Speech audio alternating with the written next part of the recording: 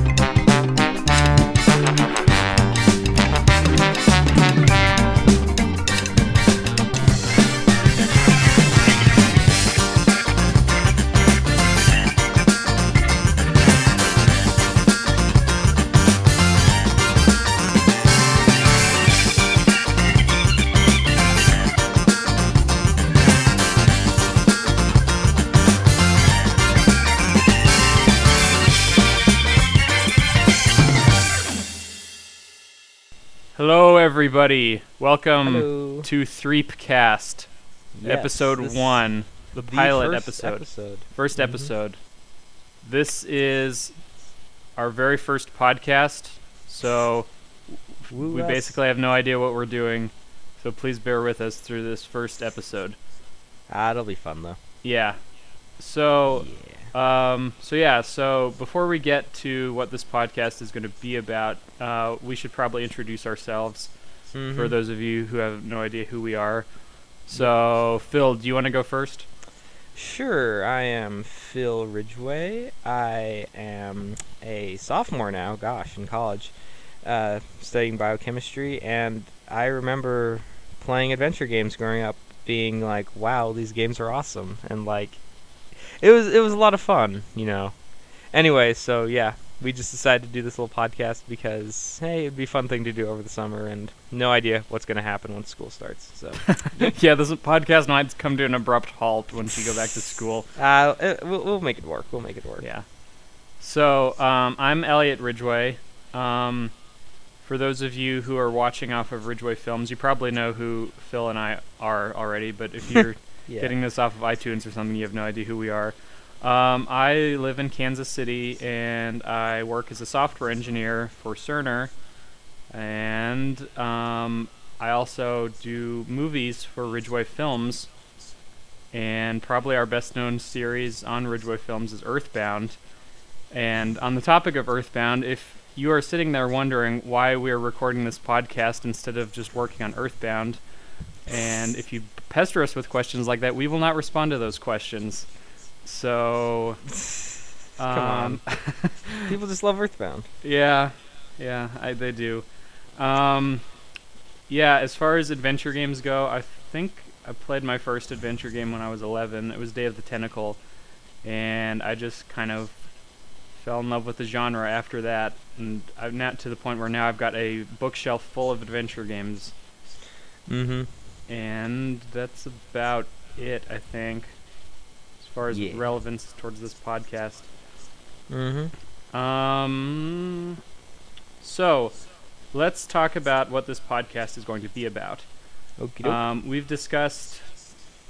mentioned the term adventure games a couple of times already, but if you're just coming to this podcast totally out of the blue, you probably have no idea what an adventure game is. Or maybe you do, and this part of the podcast will be totally irrelevant for you. But just for the sake of completion, I will go through a quick definition of what an adventure game is. I've got some notes here on facets of adventure games, but I found the Wikipedia article on adventure games, and that's a lot more thorough and interesting than what I've got, so I'm just going to read off the Wikipedia article. So, here we go. An adventure game is a video game in which the player assumes the role of a protagonist in an interactive story driven by exploration and puzzle solving. The genre's focus on story allows it to draw heavily from other narrative-based media such as literature and film, encompassing a wide variety of literary genres. Nearly all adventure games, text and graphic, are designed for a single player, since this emphasis on story and character makes multiplayer design difficult. In the Western world, the genre's popularity peaked during the late 1980s to mid-1990s, when many considered it to be among the most technically advanced genres, but now it is considered something of a niche genre. Adventure games contain a variety of puzzles, such as decoding messages, finding and using items, opening locked doors, or finding and exploring new locations. Solving a puzzle will unlock access to new areas in the game world and reveal more of the game's story. Logic puzzles, where mechanical devices are designed with abstract interfaces to test a player's deductive reasoning skills, are common. Some puzzles are criticized for the obscurity of their solutions. For example, a combination of clothesline clamp and deflated rubber duck used to gather an item in The Longest Journey. Well, I guess now we've spoiled that for ourselves if we ever review that game. What is that game? Longest Journey? Longest Journey, yeah. I've heard of it. I've never played it. Right. Games that require players to navigate mazes have become less popular. Other games have been criticized for requiring players to blindly guess at solutions to puzzles, either by clicking on the right pixel on the screen or by guessing the right verb in games that use a text interface.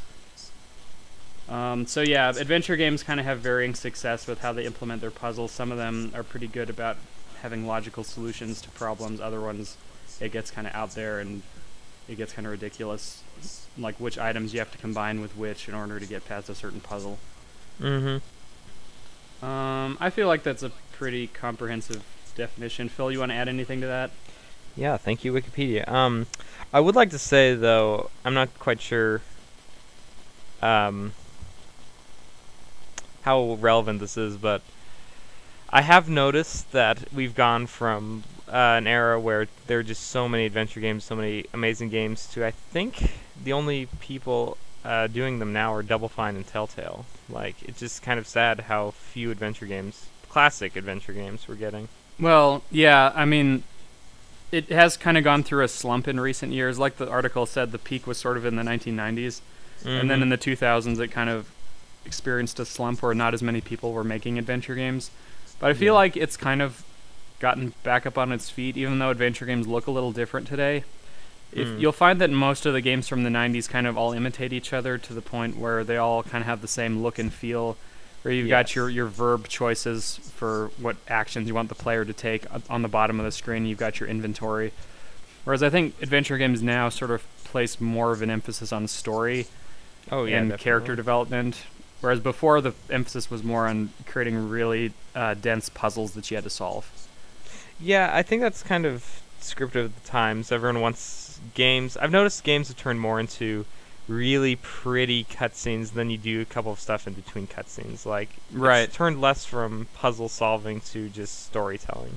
I think that I don't know. That might also have to do with the fact that the technology today has gotten to the point where it's a lot more possible for games to be more cinematic. Oh yeah, definitely that's why. But just I don't know if I like it better or I don't know. Just nostalgia for the old days. Right. Yeah, always fighting nostalgia.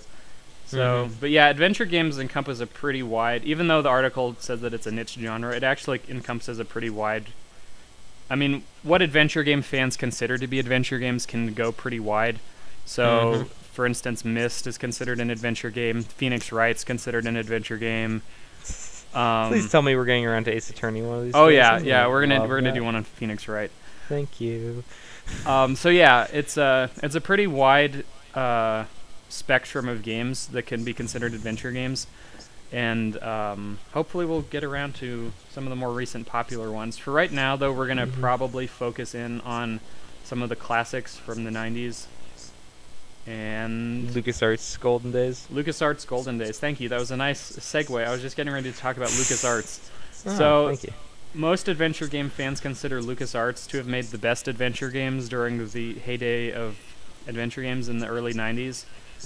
It was really down to two companies. You had LucasArts on one hand, and then you had Sierra on the other hand, and they were kind of the two forerunners of the genre back when everybody was making adventure games.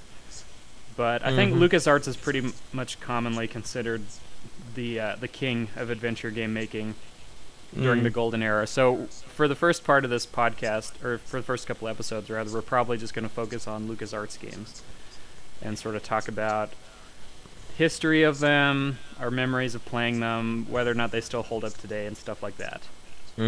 So, without further ado, we are going to jump right into the game for this episode, The Secret of Monkey Island.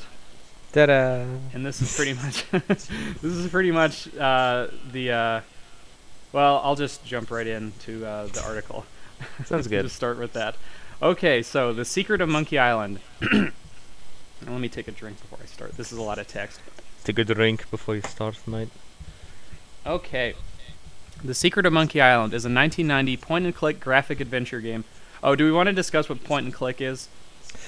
Well, I mean, point-and-click. I'm assuming that there might be people listening to this that are coming totally out of the blue and have no idea what an adventure Basically, game is. Adventure games came in two flavors, kind of. You had text-based where you entered the commands, like open door, you had to type it all in. You had to type it out. Whereas point-and-click was, in the bottom of the screen, you would be given a bank of, like, look at, use, pick up, push, pull, all the different commands. And you click the command that you wanted to use, and then you click whatever or what you wanted to interact with. Right. So, like, I don't know.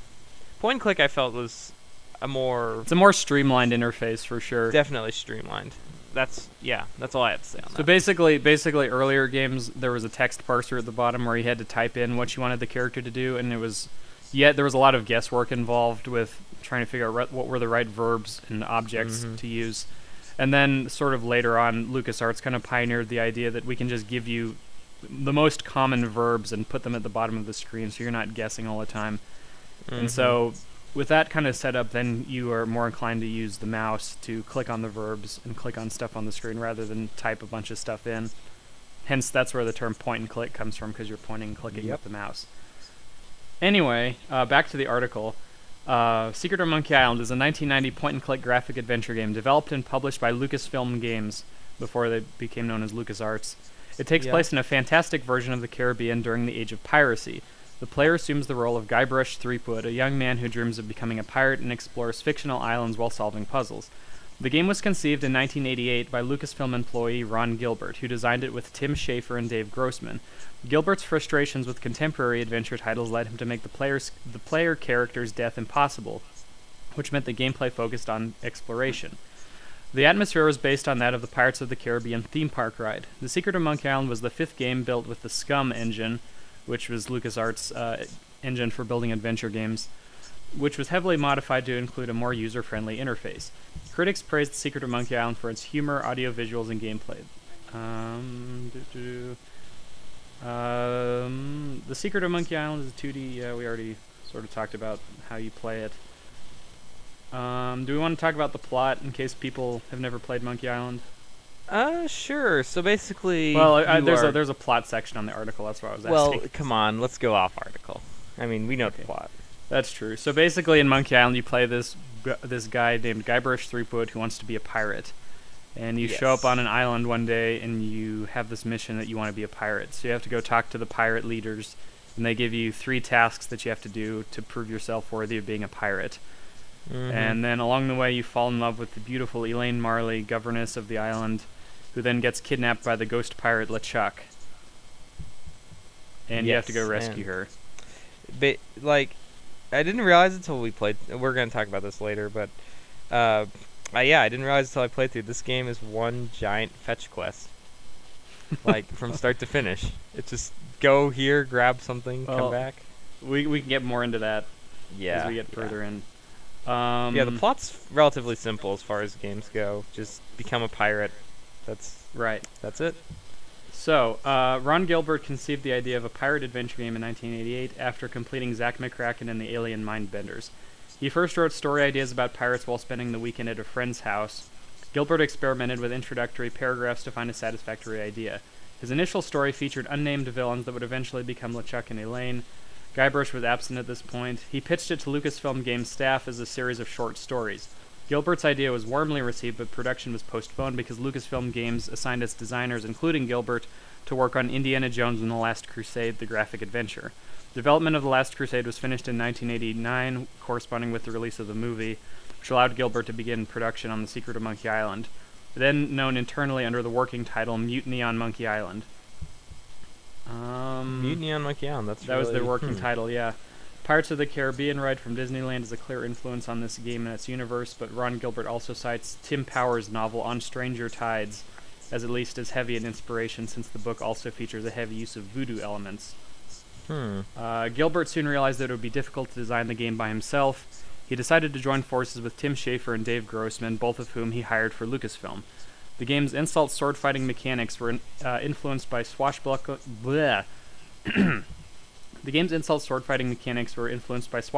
movies starring Errol Flynn, which Gilbert, Schafer, and Grossman often watched for inspiration.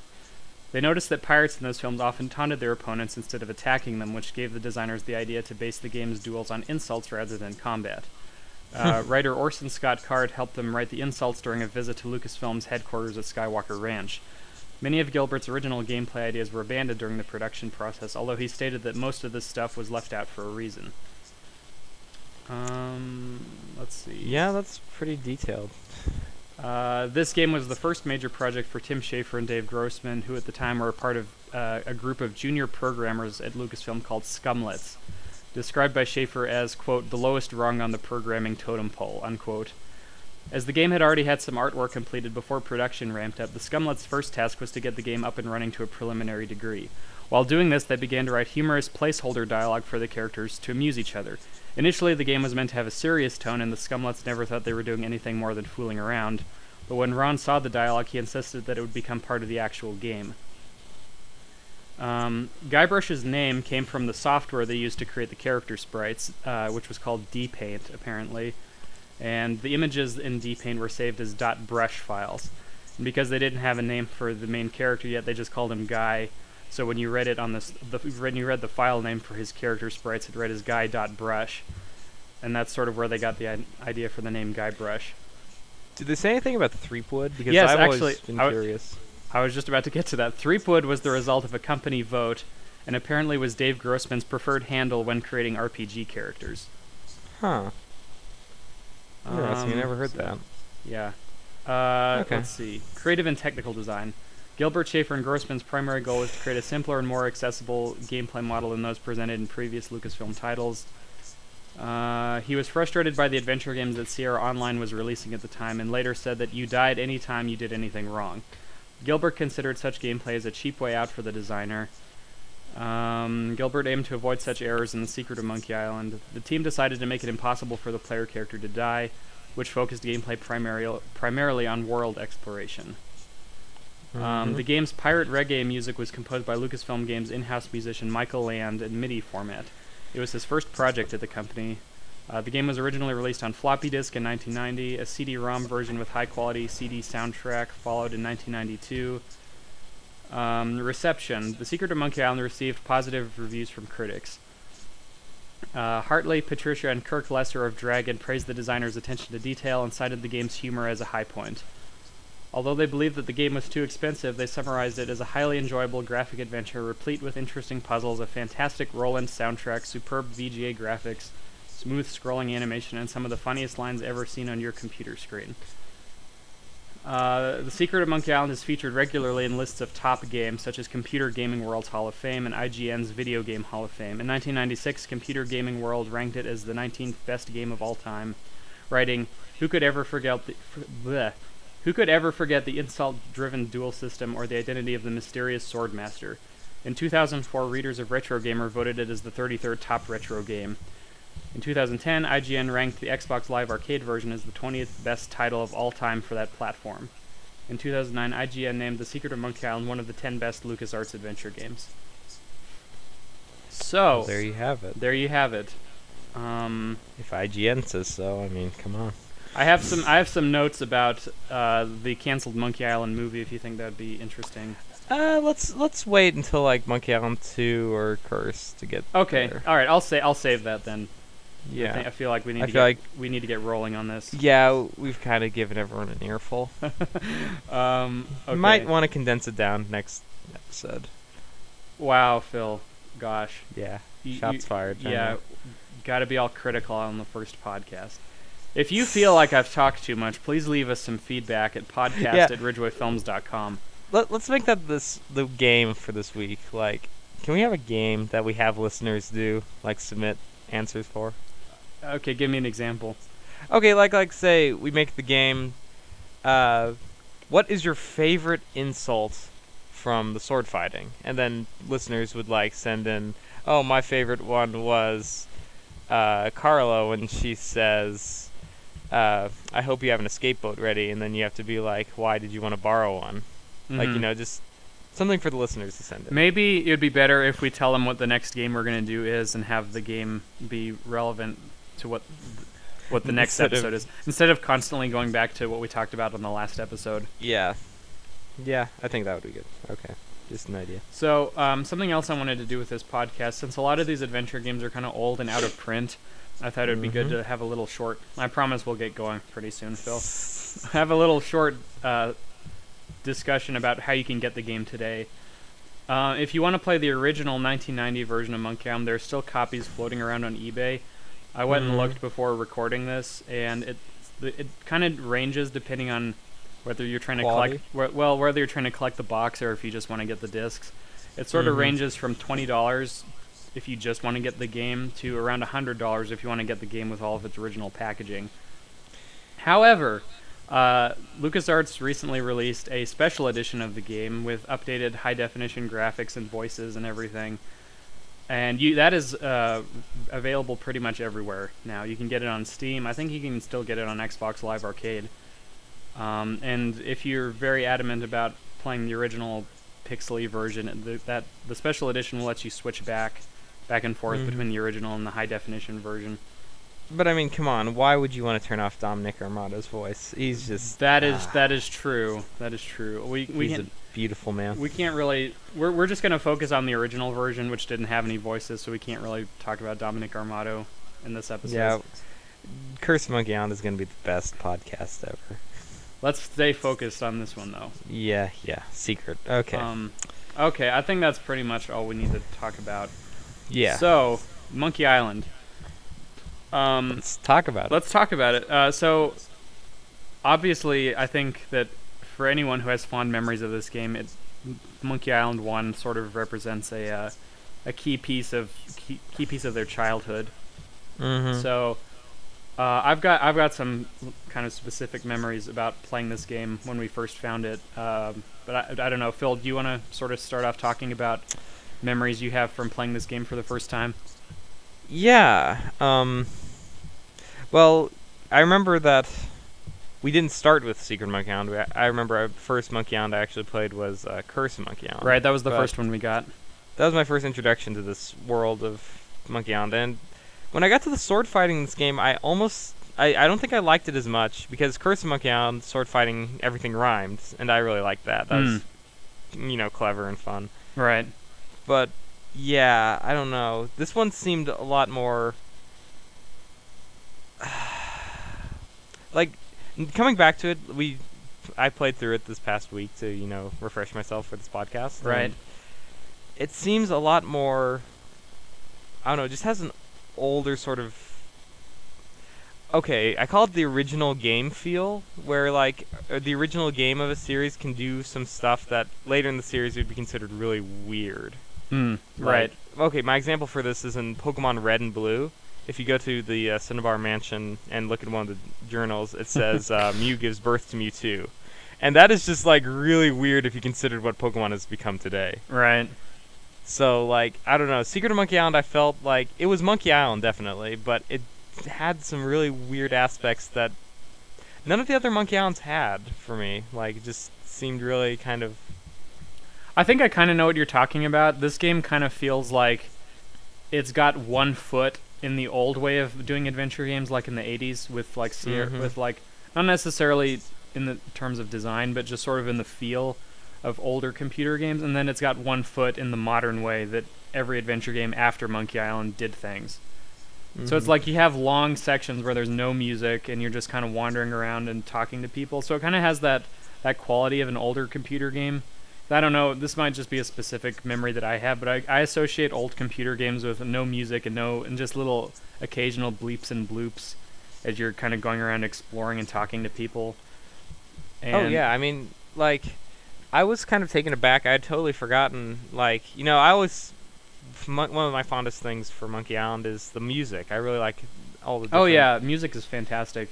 Yeah, but, I mean, I was kind of taken aback how much silence there was in this game. I did not remember that. So. Right. So that kind of gives it an older feel. And also, sort of in the puzzle design, too. I think that this game was revolutionary for the time as far as puzzle design goes, because, they were specifically trying to avoid the way things had always been done in the 80s and sort of come up with a new way of telling a story by not constantly killing the player off or punishing you for doing the wrong thing. But even still, some of the puzzles do still kind of feel sort of like the old way of doing things, to where you're trying to trip the player up and make them miserable because the solution was kind of out there. And I feel by and large the puzzles are all pretty logical. Some of them, I'm sorry if you haven't played the game, but this is the one that always kind of bugged me, as I thought that this was kind of really unfair and difficult. Towards the end, there are these cannibals on Monkey Island that have this decapitated head of a navigator, and the idea is that this head has been possessed with some kind of voodoo, so that the head of the navigator had I think it was, they said he has an innate sense of navigate. Right, an innate sense of direction. So they severed his head and kept it alive using voodoo magic. Right, so the idea is you need to get this head away from the navigators. And basically they away from the cannibals. They don't want to give it up, so you got to find something to trade with them. And there's in your inventory there's this leaflet that was given to you way back in the first part of the game by Stan the used boat salesman. And the title of the leaflet is How to Get Ahead in Navigating. Now, so this puzzle is, first of all, based on a pun. Second of all, it assumes that you read the name of the leaflet. And thirdly, it assumes that you will remember that you have it in your inventory, because the version I played, they don't give you pictures for the inventory, it's just text on the screen. So and you have to scroll all the way back up to find the leaflet in your pile of stuff. So it seems like it would be really easy to be stuck at that point for a really long time before you remembered, oh, I have this leaflet that just so happens to have a title, How to Get Ahead in Navigating. And that just seemed like a really far leap to make for the player to figure that out. Yeah, I think I spent about 10 minutes sitting there, scratching my head trying to figure out... Because most of these puzzles like you said, they're logical and, they're fun and they make sense. And most of them I remembered. But yeah. There were a few fun moments. Most of these LucasArts games I've played so many times that I know them all by memory. There were a few fun moments though when I picked this up. I haven't played this game in like 5 years. I started it up again, and there were a few moments where I was like, I don't remember what to do next. This is kind of a good feeling, and I just explored for a while before I remembered. Oh yeah, I gotta go do X with Y. I just want to say, using a magnetic compass to grab the key was the stupidest thing. That made me so mad. No, that was actually another part where I got stuck. I didn't remember that you had to go get the key out of LeChuck's room. And oh yeah, I mean it's a really solid adventure game, but just some of the puzzles again are just kind of what? You know. Well, I think that's a common theme that's going to be going throughout this podcast. Is sometimes adventure game puzzles are not the most logical. I think on the spectrum of things, though, I think Monkey Island is probably one of the more logical adventure games. Oh yeah, definitely. I mean, it's logical, and it keeps you interested because the characters are just the dialogue is so humorous that you just want to look at everything and try to pick up everything. It's really immersive. Right. I think the main area that this game succeeds, and it still holds up really well today, is in the attention to detail and the amount of little throwaway jokes that the designers put in there. It's just astounding how many little like great jokes you could just completely miss if you were just running through the game and just do the exact steps that you need to finish it. Oh yeah. I mean it's like you said, it encourages you to click on stuff and try stuff, and because everything you do, you get such a funny response. And this also goes back again to the original game sort of thing, and also, I don't know, it was really kind of heartbreaking in a way that so many dialogue options were so tempting, but you could only choose one of them, and you couldn't go back to the dialogue tree. Well, I saved it at a couple of points so that I could try all the dialogue options. Yeah, but I mean, it's a game you come back to again and again just to try to find all the funny stuff. It's really, I love that. One of the things I like about the dialogue options in this game is that you kind of define who Guybrush is. It's kind of like, I know, Phil, you haven't played The Walking Dead, but some of the dialogue options kind of reminded me of The Walking Dead, because there were points where you had like 4 options of different things you could say, and they kind of had a spectrum of, well, you can say this really nice, polite answer, you can say this really rude, nasty answer, and you kind of like could sort of like, as much as was possible for what the story was, you could kind of define Guybrush's character by how you respond to people. But like, I don't know. I like back when we used to play the game, like when we first found it, I used to always pick the really sarcastic, nasty answers for Guybrush to say to other people. But this time, I got more of a kick out of choosing the really like nice, naive. Oh my goodness! He's just super polite to everybody. Yes, those are the best. Where he's like, "You must have me mistaken for someone else. I am not a dairy farmer." Or I am not a dairy farmer. Yes, so many awesome lines where. Oh no! Okay, my favorite, I think, and I think I told you about this earlier before the podcast started, but when you're talking to Meat Hook. Oh yeah. He's like, "What's your name?" And one of your options was like, "I'm Guybrush Threepwood." Let's see, was it Bowling Ball Head? It was Cannonball Head. Cannonball Head. Cannonball Head. Who are you? And then he's like, "I'm Meat Hook, and I don't like your tone." And then, or like, he says, "I think you've got an attitude problem." I think you have an attitude problem. And then Guybrush, one of your options is, "Well, I think you have a hair problem." And I was so tempted to pick that, but the other option was, "I didn't mean to call you a Cannonball Head. I'm sorry." Yeah. Just like so many. I took that one step further. I said, "I think you have a hair problem," and then he said, "Wow, you really don't know when to quit, do you?" And then at that point, you have the option of either saying, "Obviously, neither did your barber," because this character Meat Hook is bald. So basically, the idea in the game is that you burst into his house like you're wont to do in video games. You just burst into his house unannounced, and you can. He's like, "Who are you?" And then you just stand there and start insulting him about his hair problem. So, but then anyway, so at this point you can either say, "Obviously, neither did your barber," when in response to Meat Hook saying, "You just don't know when to quit, do you?" But I chose the option, I'm sorry, I was just trying to be funny. So oh my goodness, Guybrush is so adorable in this game. And that's the other thing, like, as much of a farce as this game is, to where everything is a joke and it just kind of got that Monty Python and the Holy Grail quality, where you're just going from thing to thing just for the sake of a joke. One of the things I liked about this was how there is actually a kind of a tender love story to it, because the scenes with Guybrush and Elaine are actually kind of cute and heartwarming, and so yeah, there were jokes in there, but I mean it's kind of like, oh, this is kind of a nice, cool little sub story in there. Yeah, and one of the things I wanted to talk about, the whole Elaine Guybrush love story, that, like, I feel like that was thrown in there just, as a funny thing to, like, have, romance on the high seas, pirates sort of stuff. Right. But, like, thinking about it, it makes no sense for Elaine to fall in love with Guybrush, and that's sort of stays throughout the series, but, like... Well... Yeah. Going and on that same note, it really makes no sense for LeChuck to go after Guybrush in the first place, because Guybrush gets to Melee Island the first of the game, and then all of a sudden we cut away to this cutscene of LeChuck on his ghost ship, and he's alerted to the fact that Guybrush has just arrived on Melee Island.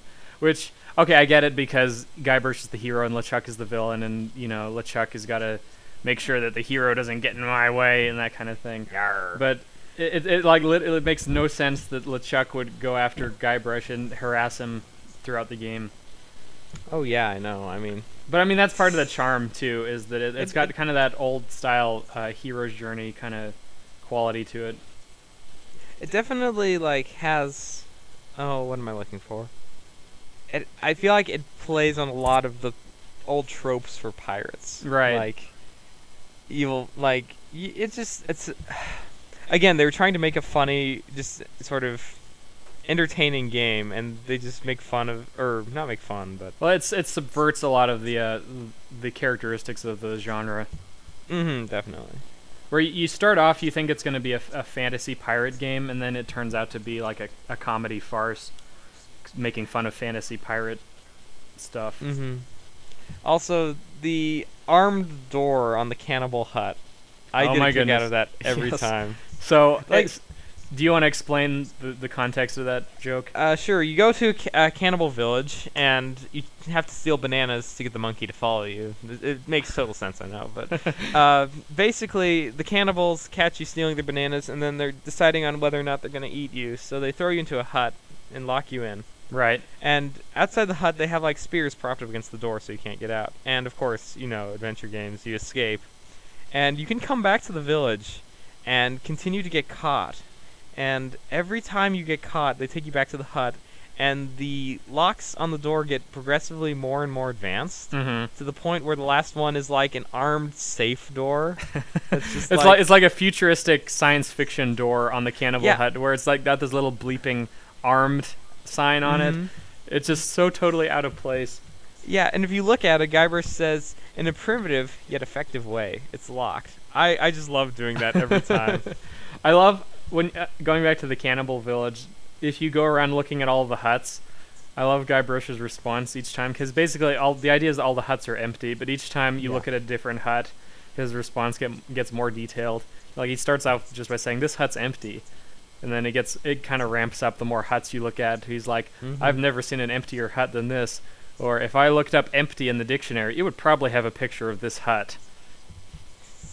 Yeah, just the dialogue. We're gonna keep coming back to this, I feel. But the dialogue and all of the little jokes.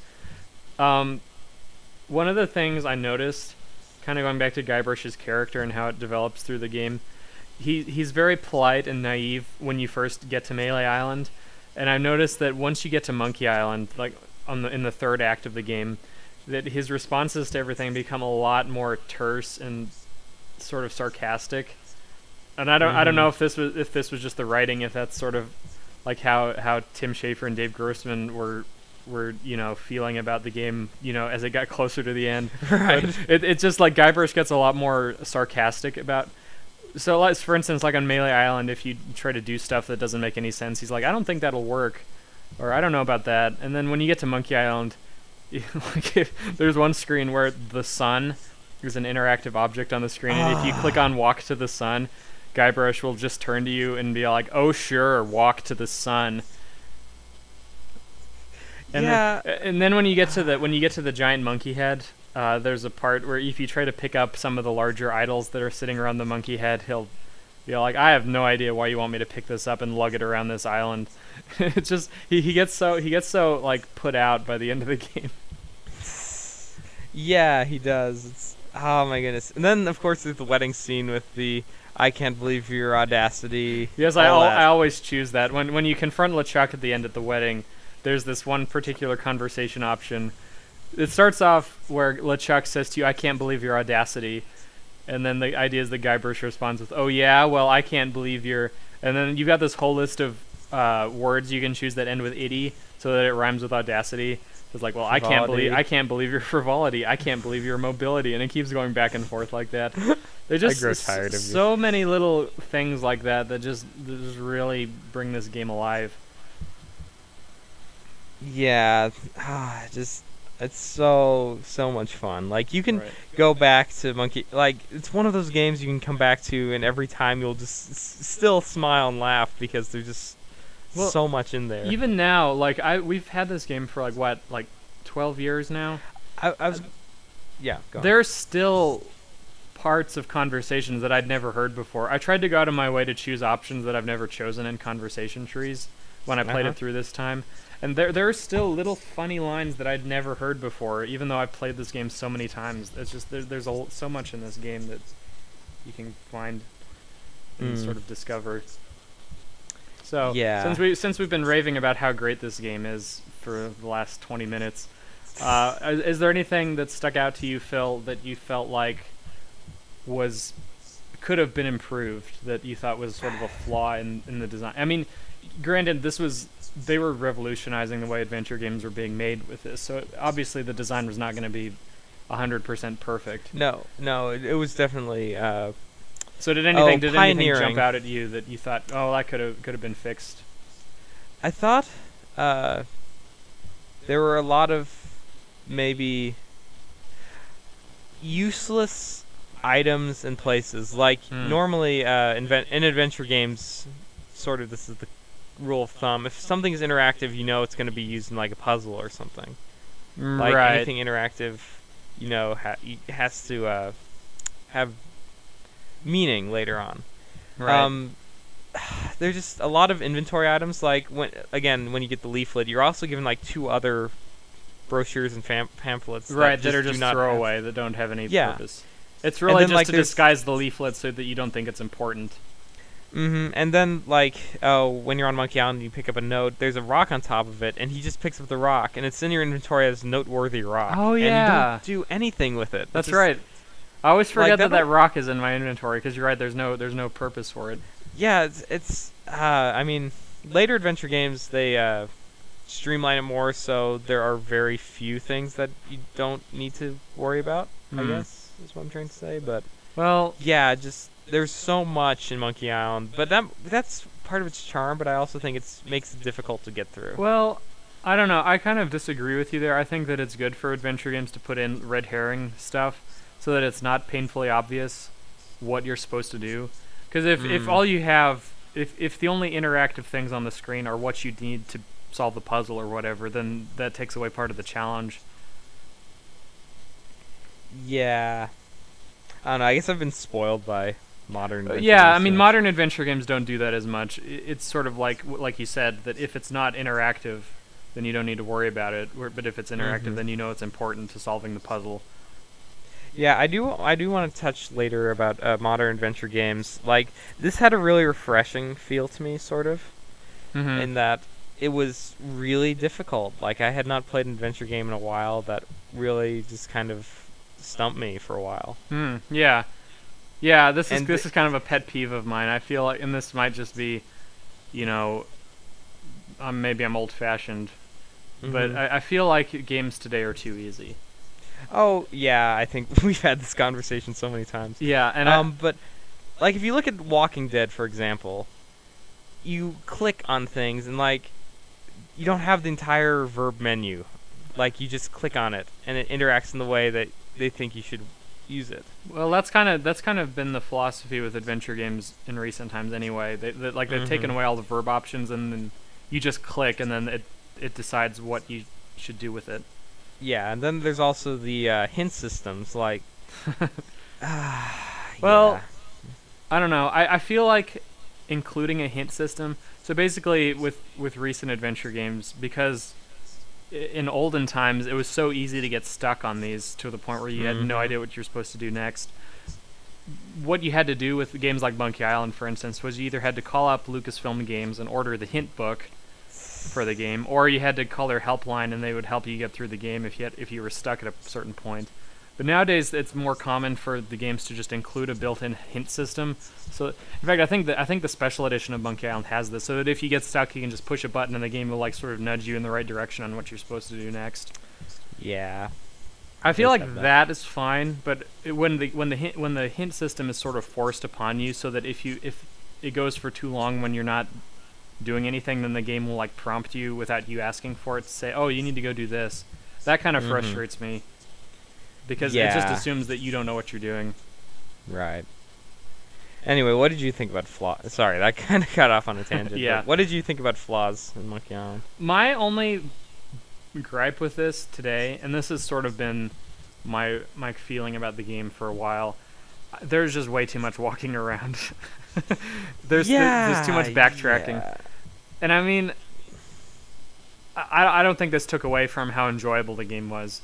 But I mean, if I had to gripe about something, it'd be the amount of walking around you have to do. So, for instance, you find it okay on Melee Island, the order of the screens that you can walk, it's basically a tunnel. So when you go to the town, there's like you go to the cliff screen, then you walk down the path, and you walk across the dock, and then you walk through the town square, and then you walk through the back alley, and then you walk to the governor's mansion. That's basically the layout of the town. So if you want to leave from the governor's mansion, you have to walk back through the alley, back through the town square, back across the docks, back up the path to the cliff, and then you get to the map screen. So that part of it is frustrating because there's just a ton of walking back and forth. And on Monkey Island, when you get to Monkey Island in the third act of the game, the amount of so like when you get the rowboat, for instance, if you want to go to the cannibal village, you have to get in the rowboat, you have to go all the way around the island. And then it's like you have to click on a certain part of the screen to get Guybrush to like zoom off to the next screen. Yeah, I was gonna ask if you found that. Yeah, that really. It's really if you just click out in space, Guybrush will row so slowly. But yeah, if you click on the edge of the screen, he'll like zoom off to the next screen. But even that, it's still kind of frustrating how much backtracking. And I think maybe the designers realized this because towards the end, once you get the route out of LeChuck's ship, I liked how, instead of having you walk all the way out of the catacombs, out of the monkey head place, back down the path, into the rowboat. Right. It was just like it just showed you some text on the screen that said after a long walk, a short boat ride, and a short hike later, so that it just skipped you straight back to the cannibal village. Yeah, I definitely like that. Man. Yeah, so that'd be my only complaint about it, and I know I can't really fault it because this is a pretty old game, but I mean, yeah, that's pretty much my only thing that I would have had them do differently was have some shortcuts. Yeah, definitely streamline that a bit more, but yeah, I mean, overall there isn't that much you can complain about Monkey Island. Really, there isn't. It's really fantastic. Even the stuff we talked about where it sort of has that kind of old school, like older adventure game quality to it, where it's not as fashioned like modern adventure games, it's still, I don't think that takes away from how enjoyable it is. Yeah, I definitely agree with you there. So how are we gonna rate this? Like, are we gonna do we have to do a rating system? I feel like we should, like, just kind of,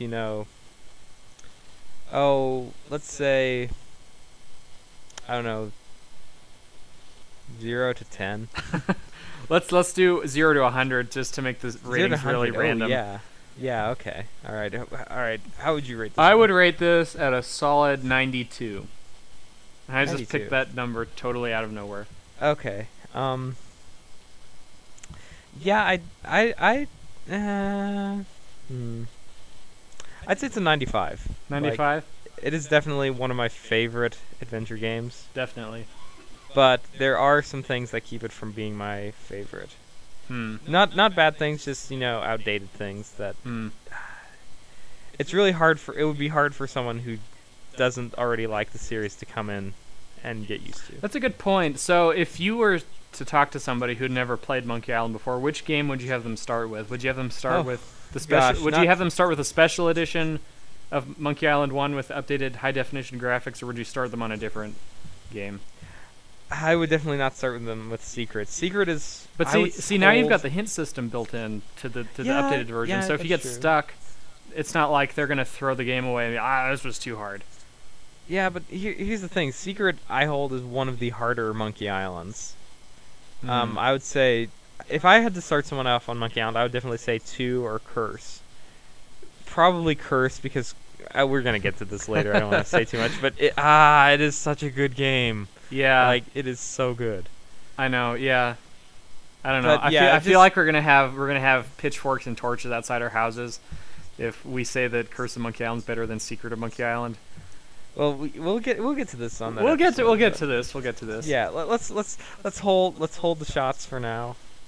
No shots fired on this episode. No shots fired on this episode. All right. So, yeah. So you would have them start with Curse of Monkey Island?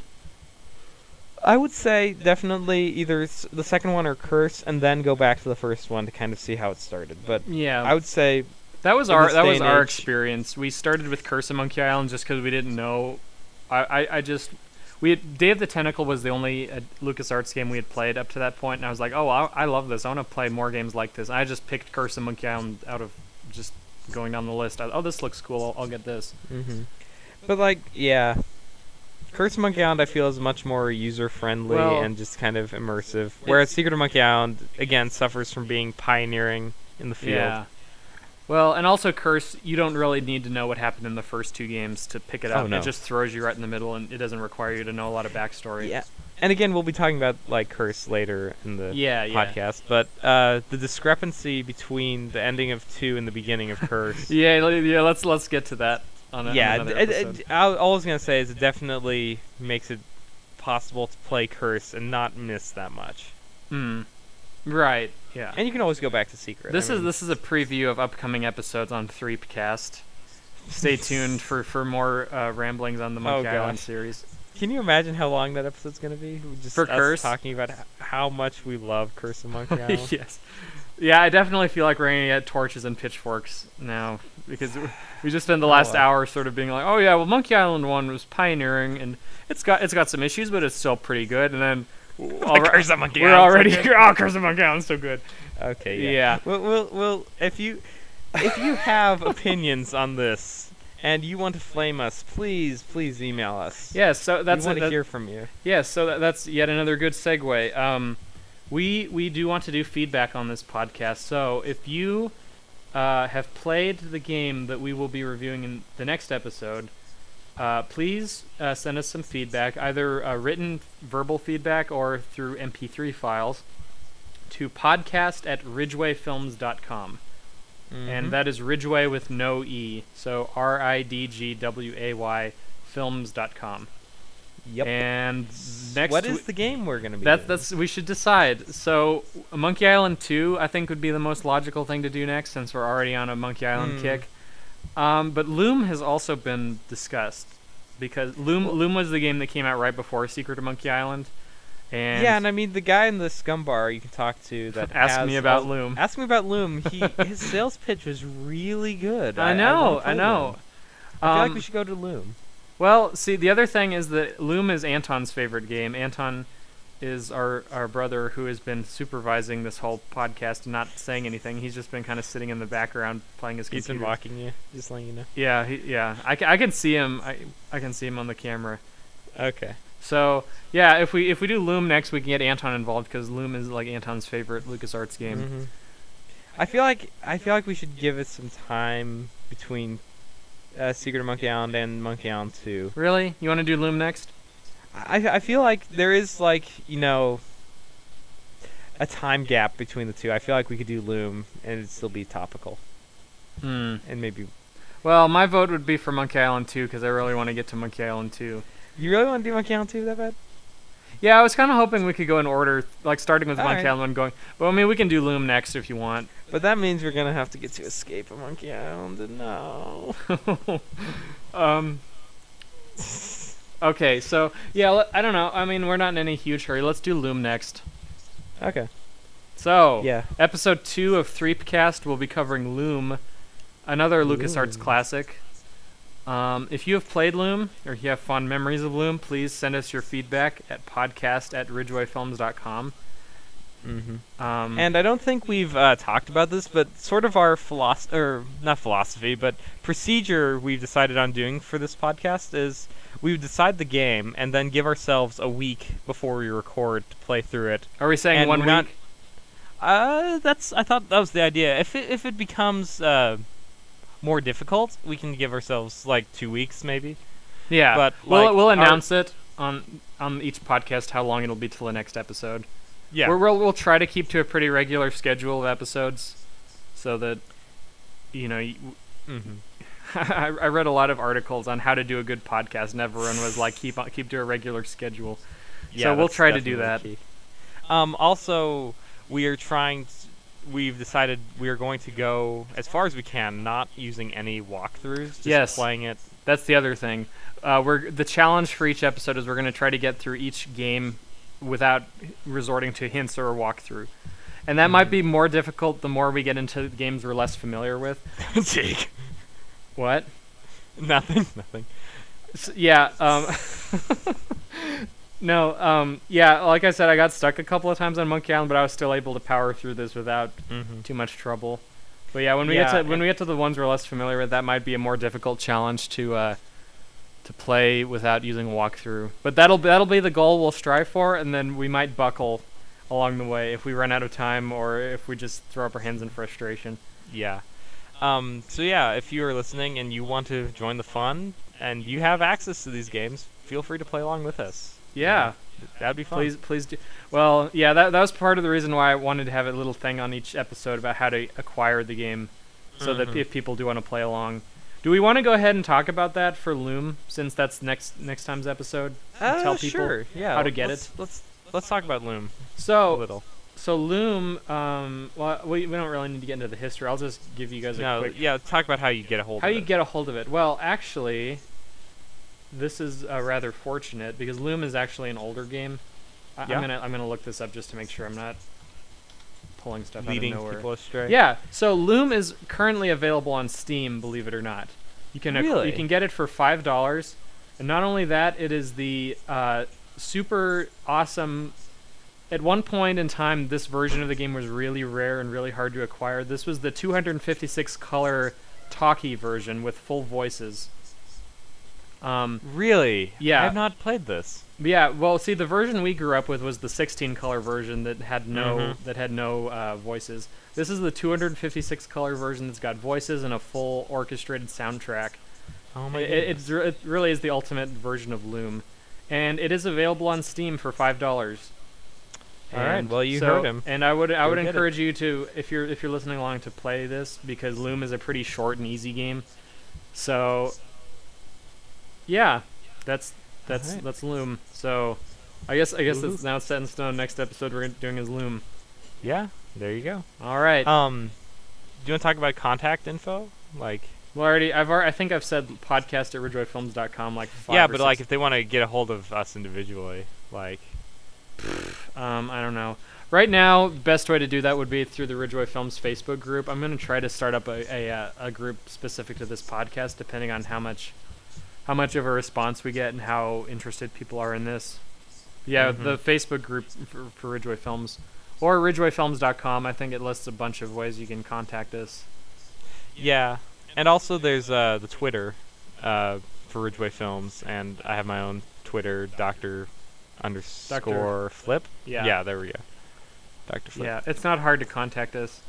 If you want to harass us about the fact that we're doing a podcast and not working on Earthbound, please feel free to not contact us. Thank you.